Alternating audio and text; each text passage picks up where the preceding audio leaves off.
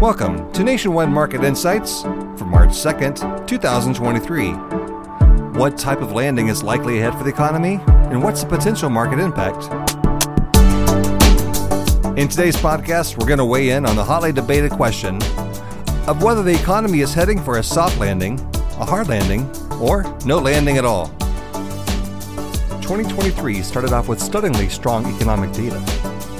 But leading up to that, the focus was whether the Fed's aggressive tightening of monetary policy, which was aimed at reining in inflation, would result in a soft or hard landing, with the latter leading to at least a moderate recession.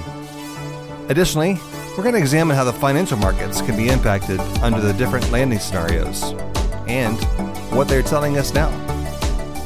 This is Brian Kirk, and to talk through these different scenarios and their investment implications, we are pleased to have Nationwide Senior Vice President and Chief Economist, Kathy Bostjancic.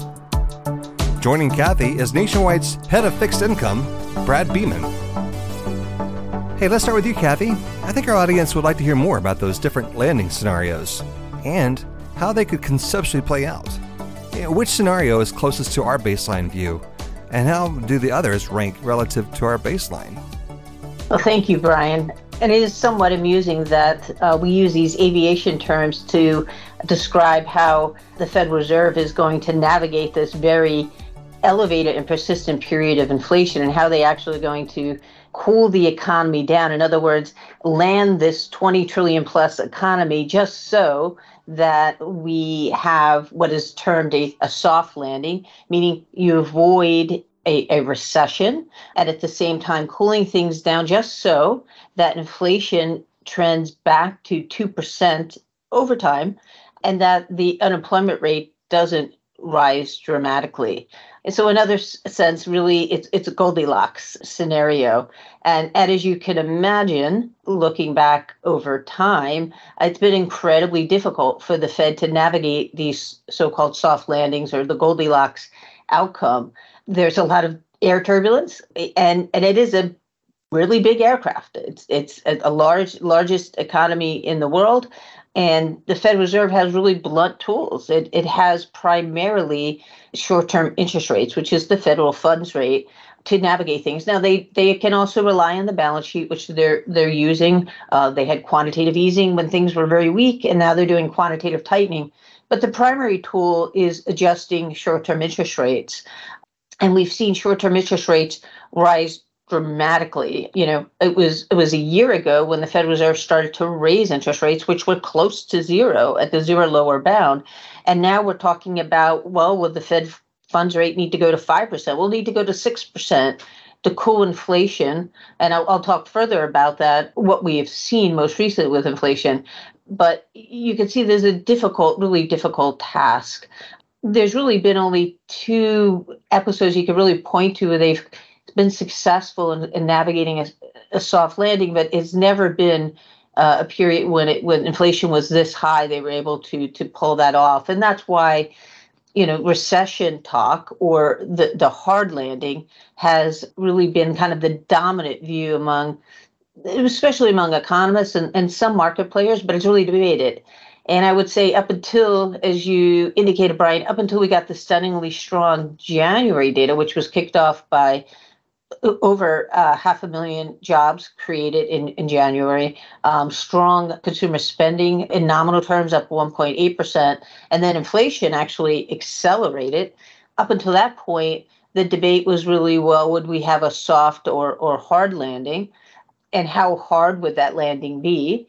But now what's come into the narrative is, well, maybe we'll have no landing at all. And then we're approaching the runway, but now things are accelerating and taking off. And let me just start with the no landing view there, is that I would say that, in our opinion, a no landing just means a delayed soft or hard landing. So depending on your vantage point, if you think they can navigate things just so, or whether we have a recession, it's just this no landing is a delayed form of the soft or hard landing.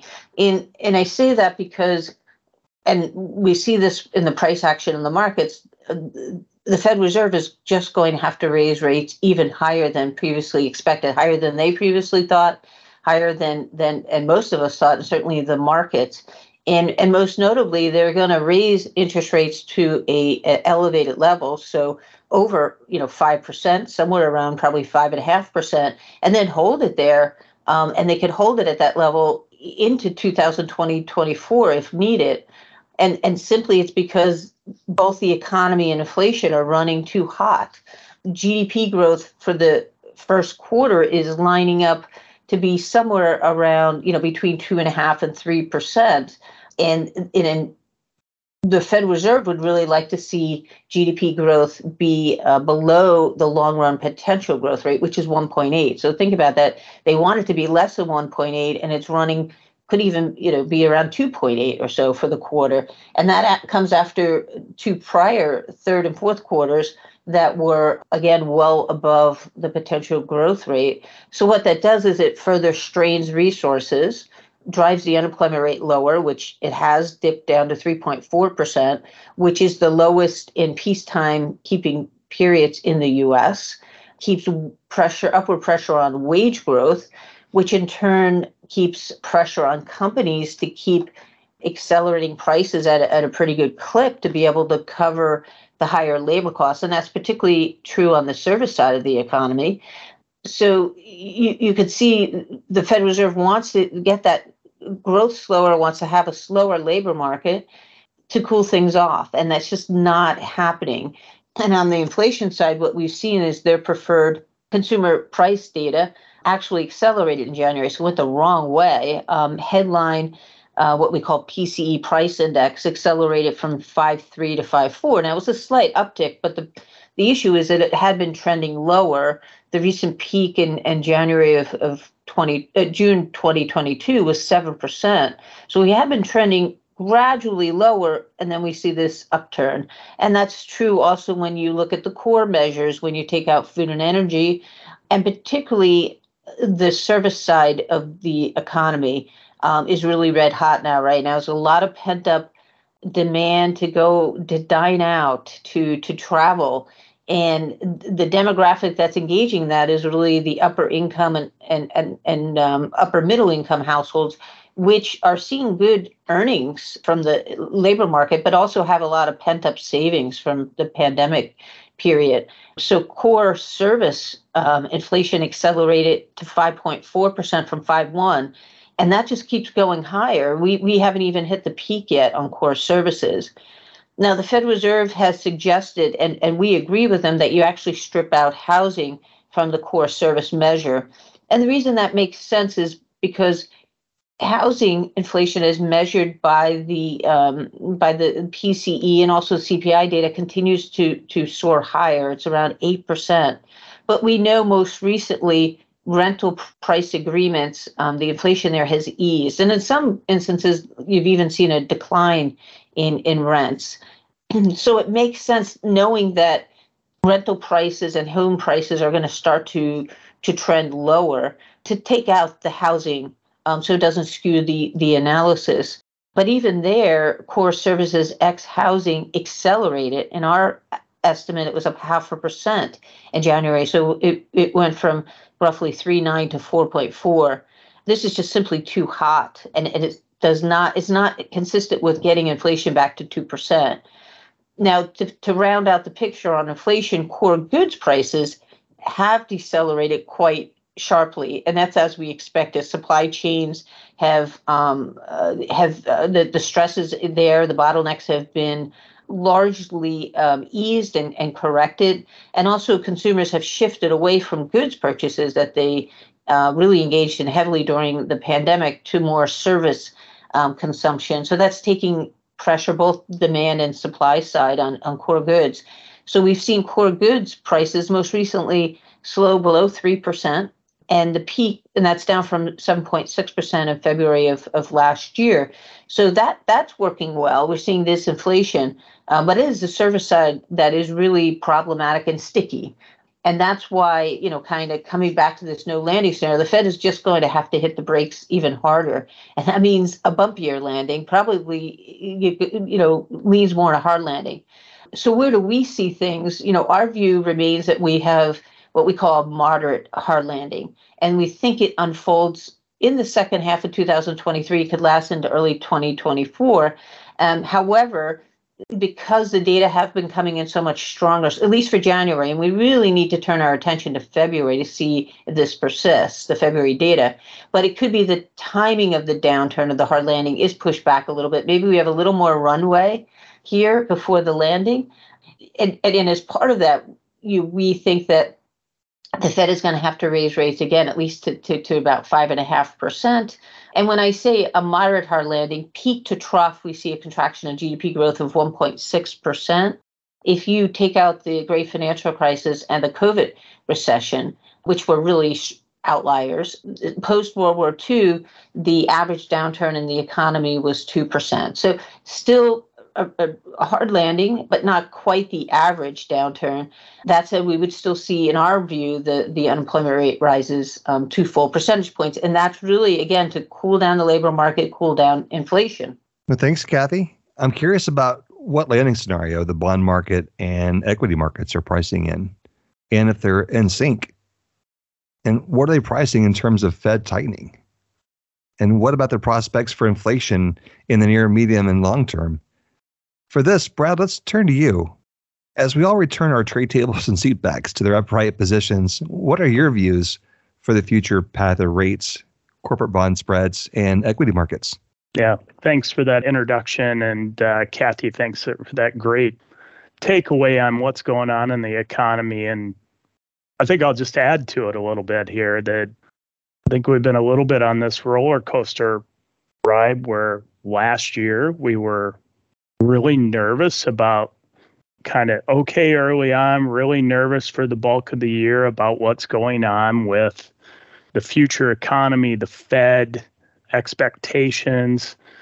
And I think, we got a little bit of life towards the end of the year. People thought things are looking a little bit better, a little bit more resilient economy. I think our internal economist, in addition to Kathy, was somebody on our team always calls this phase the long goodbye, which I always find is an interesting way to frame it.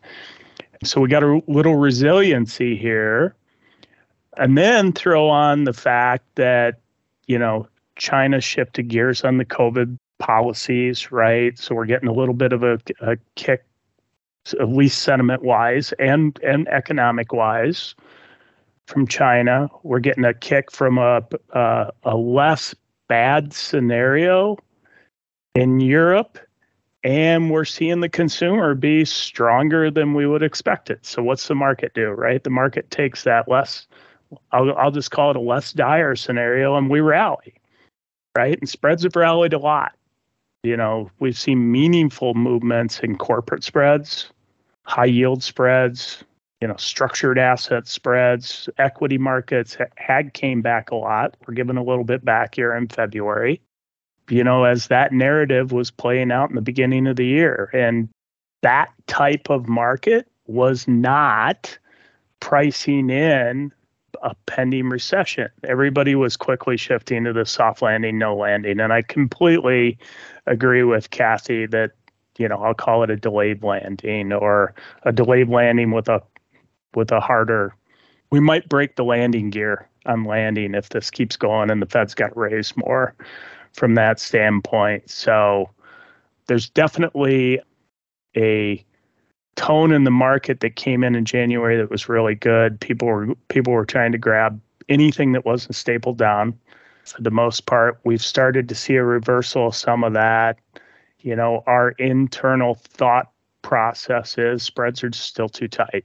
They're still not reflecting the coming risk in the economy, the coming risk in earnings, and specifically some asset classes. Now, with all that said, even though the economy looks like it's taken a little turn up here, and correspondingly, the inflation data has taken a little turn up as well, which is not what the Fed wants to see.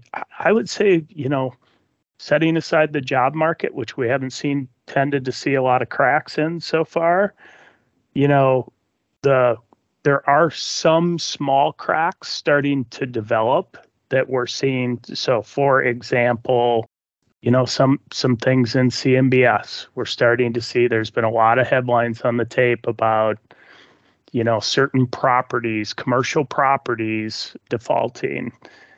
We're seeing a little bit of, some stress on the consumer in the subprime space, in the structured area. We're seeing a little bit of pressure on the lower quality levered finance space as it relates to particularly those securities that have floating rate debt structures. Remember, they've been financing their balance sheet at substantial leverage for, very low rates, and most of that is not hedged. And they are now having to pay a cost of capital that they did not plan on paying. So definitely impacting free cash flow. And we haven't seen the real recession risks there. So I think on the spread product, again, we're very cautious. We think you have to be using this opportunity of strength to continue to, if you're not properly positioned, reduce risk. If you're properly positioned, just kind of take what the market gives you here, realizing this could be temporary in nature. And if we are correct, we're going to be moving to wider spreads. I think the flip side on the rates market is post these early economic inflation numbers that came out in February, the 10-year rate had rallied a lot. We had gotten into, I think the lows late last year had been through, had a 3.4 handle. Today we are breaching 4%. We breached it yesterday. We're even more so today. We've seen a big backup on the front end. I think the Fed funds futures are now pretty close to pricing in 3 more rate rises. I think in January, the discussion was, hey, they may go one more time and be done. Like that is pivoted very quickly. And you're now seeing Fed funds futures that were planning to be peaking in kind of that July timeframe are now pushed out to September, and honestly, pretty dang close to November. So the narrative in the market has been shifting around a lot, and the latest shift here, I think, is back to a market that may be, unlike spread product on the rate market, getting a little closer to where it needs to be, i.e. more of it priced in than what is going on in the spread asset classes, and realizing the Fed is going to be persistent. In our opinion, the Fed is going to be persistent, and they're not going to let off the brake too quickly here. So I think the narrative is changing, and I think that narrative means, the analogy I always use related to this is, listen, if you're driving your car down the highway and the speed limit's 75 and it's sunny and it's in the middle of the summer, no problem, right? But if you're in the winter and the road's really icy, or the ecosystem or the environment or whatever is creating dangers there, you have to be cautious. And I think that's where we're at today.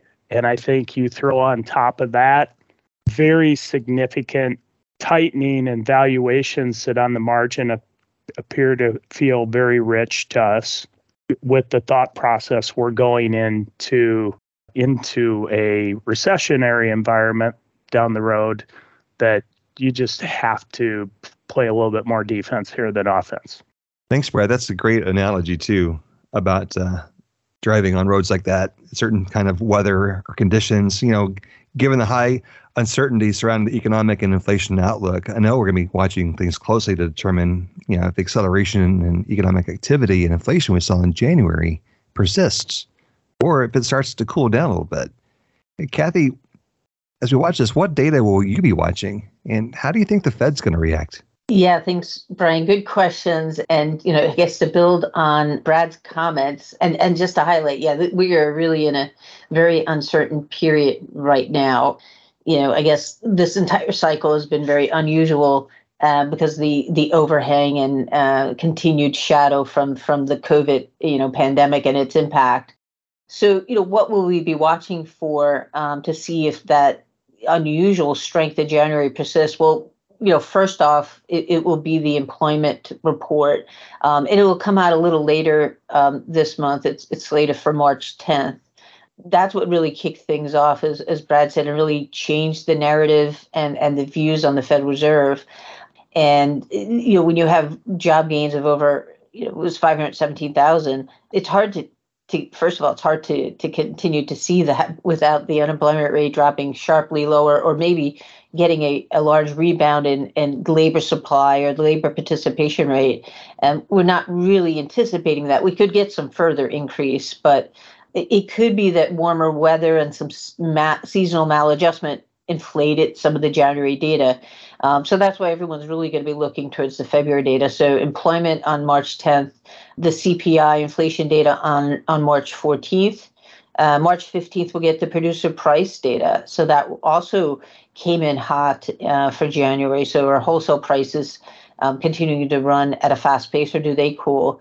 And then retail sales will come out on March 15th. All three of those were very strong in the month of January. And it really stems back to employment, because we saw very big gain in employment, but also the average work week extended 0.3 of an hour. That's pretty meaningful. That means everybody working is working even more hours. And we saw some moderation in wage gains, but they were still up 0.3 on the month. So what that did is gave us a real big pop in personal income, which fed into the 3% gain in retail sales and 1.8 in consumer spending.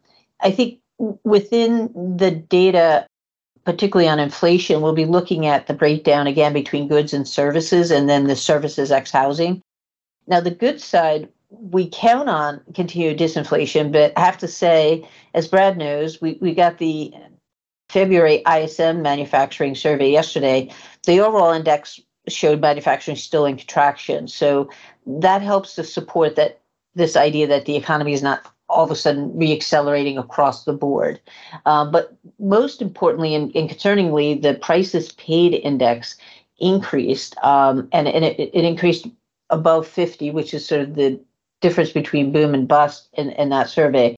And that came on the heels of a Chinese purchasing manager's reading that really soared for the month of January. And as Brad mentioned earlier, China's reopened, right? It abandoned its zero COVID policy. So that could actually cause a little problem on the goods inflation side. We've been counting on continued disinflation. Maybe we need to be careful there as well. Maybe we're going to see some stabilization or even a slight uptick if commodity prices are increasing because of increased demand coming from China. The other thing I would say is this is all going to precede the March 22nd FOMC meeting, which is going to be closely watched and anticipated for many reasons. One, first, does the Fed Reserve feel the need to increase the size of the rate? Increases back to 50 basis points. They had pulled that back to 25 basis points, trended lower. They had done 4 in a row meetings, 75 basis points, pulled it back to 50, and then 25 in January. Do they see the need to increase that again if things are still running too hot in terms of GDP and inflation? And then on top of that, we'll get their updated GDP, their inflation, and their interest rate dot plot estimates. So that's all going to be very interesting on March 22nd. So there's a lot here as we kind of go into the month that is known for March Madness. Maybe the madness will be for other reasons. So I think, as you said earlier, I think we have to sit straight and kind of buckle in for some turbulence here in the next couple of weeks. Oh, thanks, Kathy, for that. Appreciate that. Brad, how about you? What key market metrics will you be watching closely? And what can they tell us about the path of rates, risk assets, and the timing of a prospective recession? Yeah, I think it's a lot of what Kathy said, right? Like looking at what's going on in the labor market that's coming up relatively soon here, looking what's going on in some of the core inflation data that's coming out, be really key metrics on the economic side. More on the economic side, and one of the interesting pieces for those listeners out here that they can do is that we look at is we take previous recessions and we mark those, right? And then we look back 24 months at the indicator and look forward 24 months. So you can do this for non-farm payrolls or U3 or U6 or LEI or ISM, and then for this period, we took a guess, our base case on kind of where we thought the recession would be, hence we're so many months away, right? So we have some data to map against this. Tell you, there's a lot of indicators, that we're looking at that just, if you looked at the lines and didn't know what was going on, you'd say we are definitely moving towards a recession. So for those listeners that have a little bit of time and put together some charts, it's really an awesome way to gain perspective without being emotionally influenced on what you may feel is going on in the current environment. And another thing on employment, right? Like, at best, that's usually a coincidental indicator, right? And, there's a lot of balance sheet strength on the employers and some corporations. And again, that could make this runway period before we hit it a little longer, but I don't think it changes the outcome, right? I think we're going to the same destination. On the market side, we're, looking at like risk asset spreads, we'll be looking at the riskier asset classes like high yield, seeing what spreads are doing there. Some of those are usually the ones we get some warning signs earlier. We'll be looking on the structured side, seeing if we see cracks in let's say continued cracks in subprime consumers, the auto loan space, some of those other critical areas, the real estate component, which is a relatively large market. So, I think all of that above is going to be really important. And again, we would just echo going forward, in spite of the rhetoric, we're getting a little economic bounce in here, we would internally just echo a cautious tone on the market and risk assets in general. Well, thanks, Brad. And thank you, Kathy, also. Appreciate that. It's been a great discussion on the different economic scenarios. And you both mentioned how closely we're going to be watching employment data, which is actually something our next episode is going to talk about. So join us for that. And then later on in March, we're going to provide our reaction to the upcoming FOMC meeting. So make sure you hit that subscribe button so you can be notified when each episode is released. Until next time, for Nationwide Market Insights, this is Brian Kirk. The information provided by Nationwide Economics is general in nature and not intended as investment or economic advice, or a recommendation to buy or sell any security or adopt any investment strategy. Additionally, it does not take into account any specific investment objectives, tax or financial condition, or particular needs of any specific person. The economic and market forecasts reflect our opinion as of the date of this report and are subject to change without notice. These forecasts show a broad range of possible outcomes. Because they are subject to high levels of uncertainty, they will not reflect actual performance. We obtain certain information from sources deemed reliable, but we do not guarantee its accuracy, completeness, or fairness. Nationwide and the Nationwide N and Eagle are service marks of the Nationwide Mutual Insurance Company. Copyright 2023, Nationwide.